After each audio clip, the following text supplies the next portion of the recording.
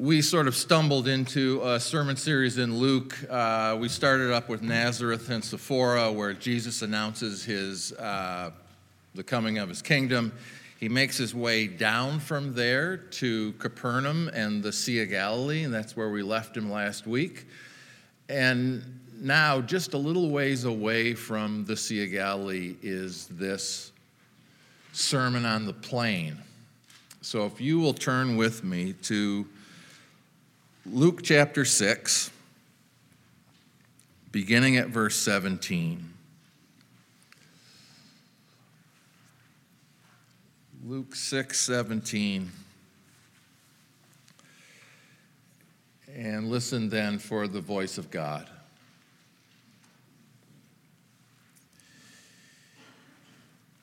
He went down with them and stood on a level place.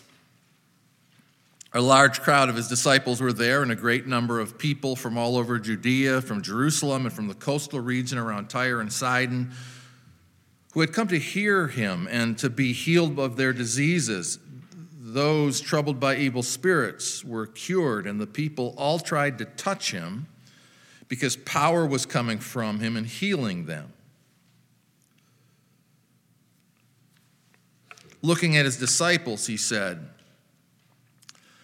"Blessed are you who are poor, for yours is the kingdom of God.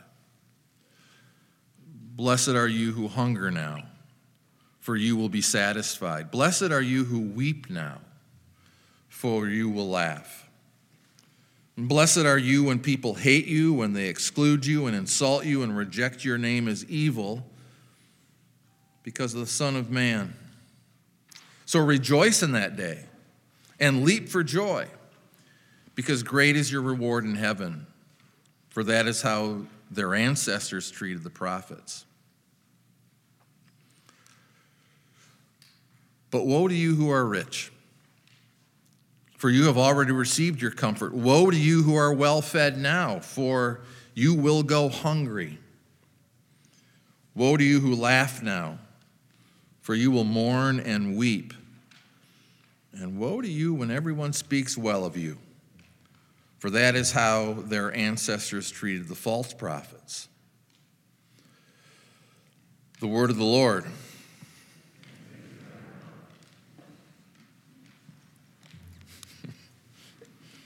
Are you sure?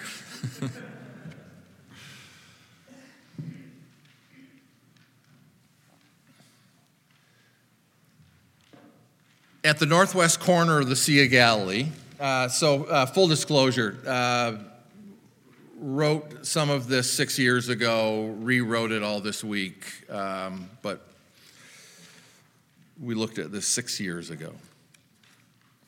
At the northwest corner of the Sea of Galilee, there's a lovely green hill that rises up from the shore. The hill is wide, the slope is gentle, and the middle is kind of concave, forming a natural amphitheater. As the traditional location for the Sermon on the Mount, Jesus would have stood on that hill and spoke to those gathered, "Blessed are the poor in spirit." So today, the ruins of a 4th century monastery can be seen at the bottom of that hill, and the top features a chapel that's built and maintained by the Franciscans. Today, the hill is covered with flowering bushes, manicured lawns, and quiet places to read and reflect on the words of Jesus, if you're not distracted by people taking selfies or the giant parking lot lined with buses. There is no such place of remembrance for the Sermon on the Plain. There's no chapel, garden, or tour guide. There's no souvenir shop or respite for spiritual pilgrims. In Luke's gospel, this is just before we picked up today, Jesus prays at night on a mountainside, and in the morning he gathers his disciples designates 12 as apostles, and then descending the mountain, stops at a level place and delivers a sermon. In the Gospel of Matthew, he goes up the mountain to preach. Now, I guess it could be the same place. Some think that Matthew set Jesus' Sermon on the Mount to hearken back to Moses on the mountain receiving the law. But Luke places it on a plain to remind us that Jesus was one of us, human and accessible.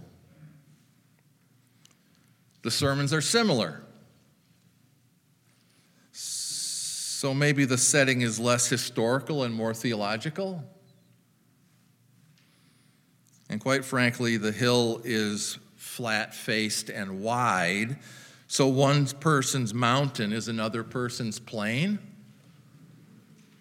Could be the same place. I say tomato, you say tomato. Who knows? I'm struck by Luke's setup. Luke emphasizes the size of the crowd and uses geographic markers that point to its cultural and ethnic breadth. These are not just followers from Galilee, but from far and wide. These are the tired, the poor, the huddled masses yearning to breathe free. And Luke notes that they are trying to touch Jesus because power, dynamis, is coming from him and healing them.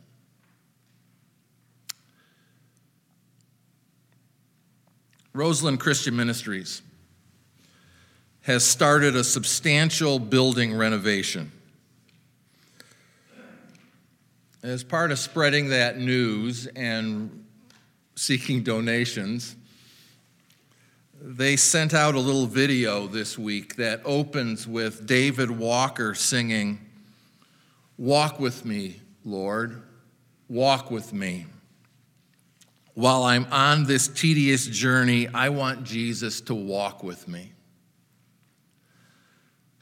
And then as he walks down the street, he's joined by Betty Johnson and Bebe and Miss Watts and Ulysses, etc., etc. A crowd of grandmothers and children, old folks and young men gradually join in this old gospel song as they walk towards the center. I want Jesus to walk with me. It's beautiful. Chris Pierrick, by the way, hope. Sandy Nelson, by the way, hope. Joe Huizinga, by the way, hope. Put this thing together. I'll send out a link this week to it. It's beautiful, it's powerful, it packs a wallop. That wallop is punctuated when you know their stories. There's recovering drug addicts and hookers. Most have family members who've been shot. There's a gay guy who was beaten and drugged behind a car within an inch of his life. Many have mental health issues. There are literally refugees, ex-cons, homeless kids, the blind and the lame, the unemployed and the grieving.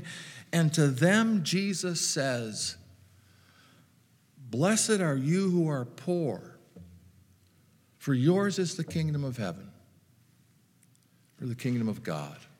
"Blessed are you who hunger now, for you will be satisfied. Blessed are you who weep now, for you will laugh." There's a chapel commemorating the Sermon on the Mount because the language is sublime. Blessed are the poor in spirit. Blessed are those who hunger and thirst for righteousness. But the Sermon on the Plain is jagged and jarring. The ground is dusty. The stink of desperation hangs in the air, and the crowd is the last, the least, and the left behind, and there's no chapel for them. There's no cross-stitched pillows quoting Jesus. There's something profoundly human, earthy, and broken. I want Jesus to walk with me. I want Jesus to walk with me.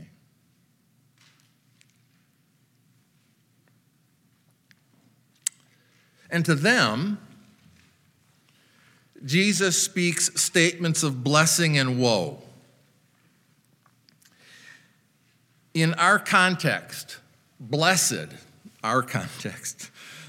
has a churchy feel that means fortunate or favored by God. Blessed. In the New Testament, it's a slippery word that's difficult to translate, but its use in our text is familiar. Jesus is using a proverbial framework, a framework for Proverbs. A two-part affirmation that offers a common wisdom. Blessed are those who floss, for their gums will be healthy and their teeth will be happy. Blessed are those who use sunscreen, for their skin shall remain smooth and supple. Blessed are those who arrive early, for they have their choice of seats. You get the idea. Jesus takes that familiar framework and turns it on its head. Blessed are the poor. Blessed are you when people hate you and exclude you and insult you. And that would have pulled up the listeners by the short hairs. This isn't how things are supposed to work. And then Jesus doubles down by adding statements of woe. And again, the woes are not in the Sermon on the Mount. And again, woe is sort of hard to translate. Woe does not mean unhappy or cursed or damned. But chances are that it was more of an attention getter or an emotion setter. One scholar likens it to yikes.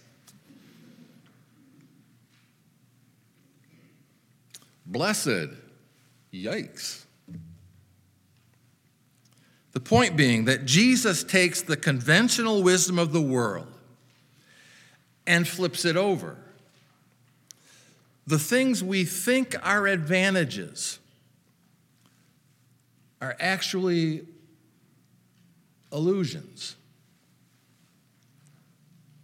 And it's worth noting that these Beatitudes are not directions or instructions or advice. They're not telling us what to do, but from Jesus' perspective, they're telling us the way things are.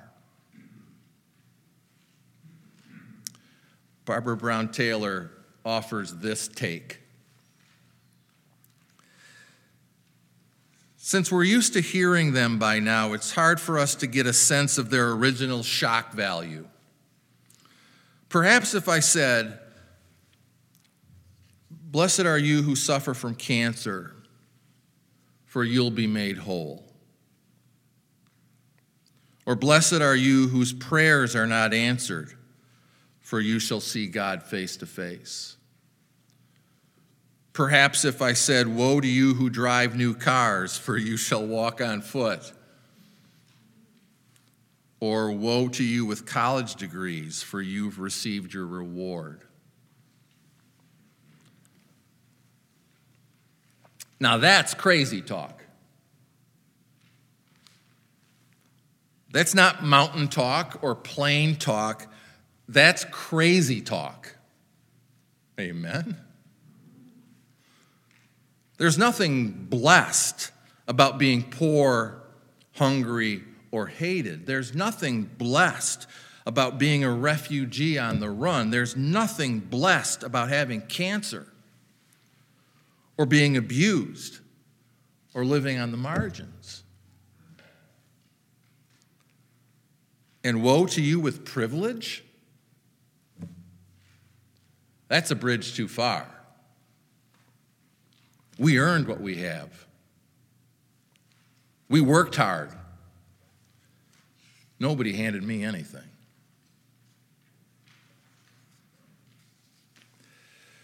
Dear friends,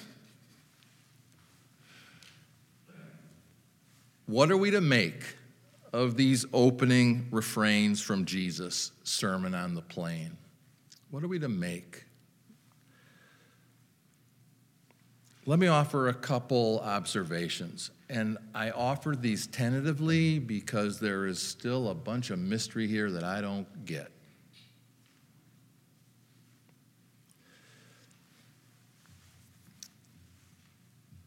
The blessings and woes of Jesus are not meant as observational proverbs about life. They're performative. And that's to say that the words have power and perform or make true what they represent. These are statements about what's true today and what will be true when the kingdom comes in fullness. As Jesus says them, they're an eschatological reality, and they're of one piece with Jesus' first public statement in his hometown synagogue. Think of it as one long sermon. They're of one piece with the opening words when Jesus says, "The Spirit of the Lord is on me because he anointed me to proclaim good news to the poor. He set me to proclaim freedom for the prisoners and recovery of sight for the blind, to set the oppressed free and proclaim the year of the Lord's favor." Today,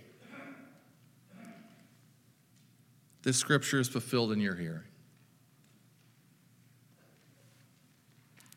The words are performative.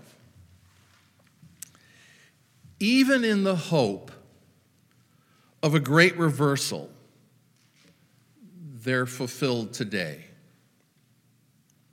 Again, Barbara Brown Taylor thinks of them as something akin to a Ferris wheel. Listen to her description.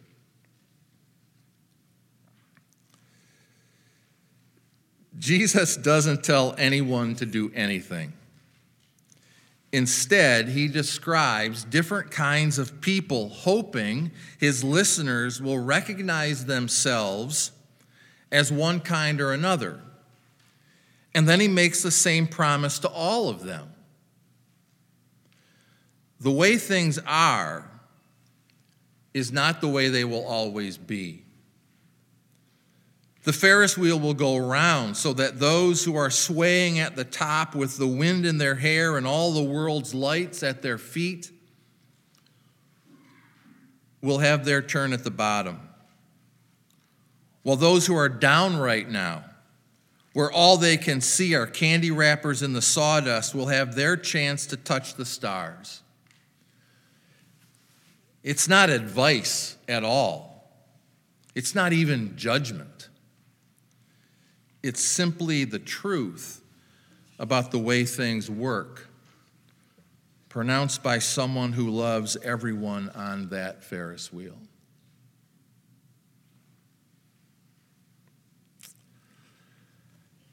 And that's to say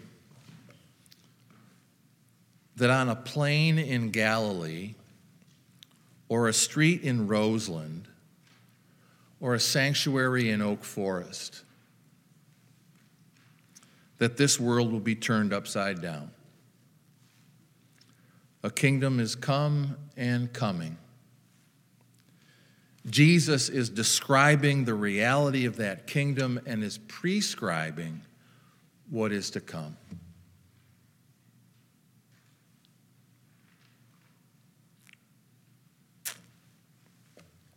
One last thing.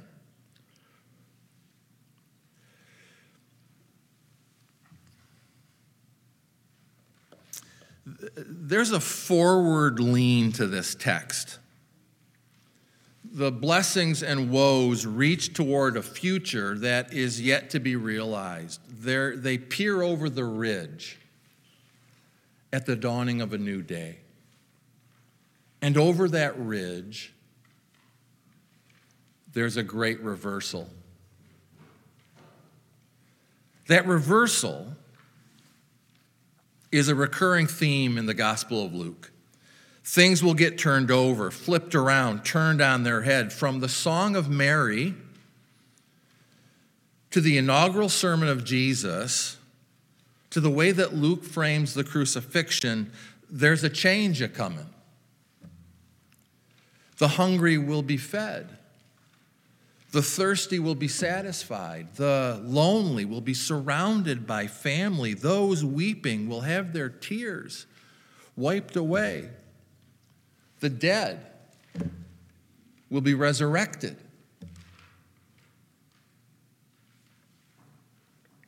Now that may seem like pie in the sky. But our calling is to live by the vision and values of that great reversal. Our calling is to see and love one another in that light. The human plight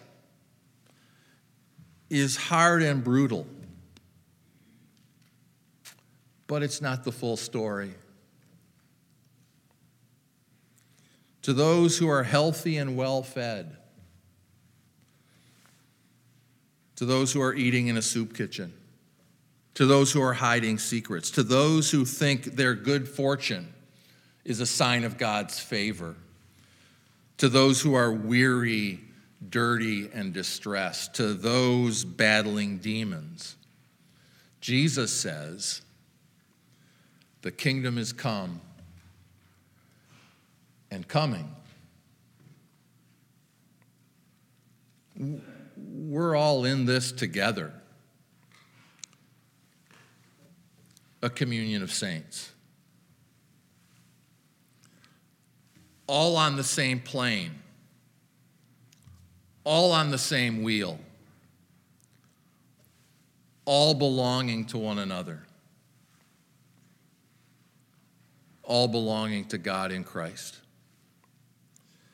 And the Sermon on the Plain is a glimpse of that reality.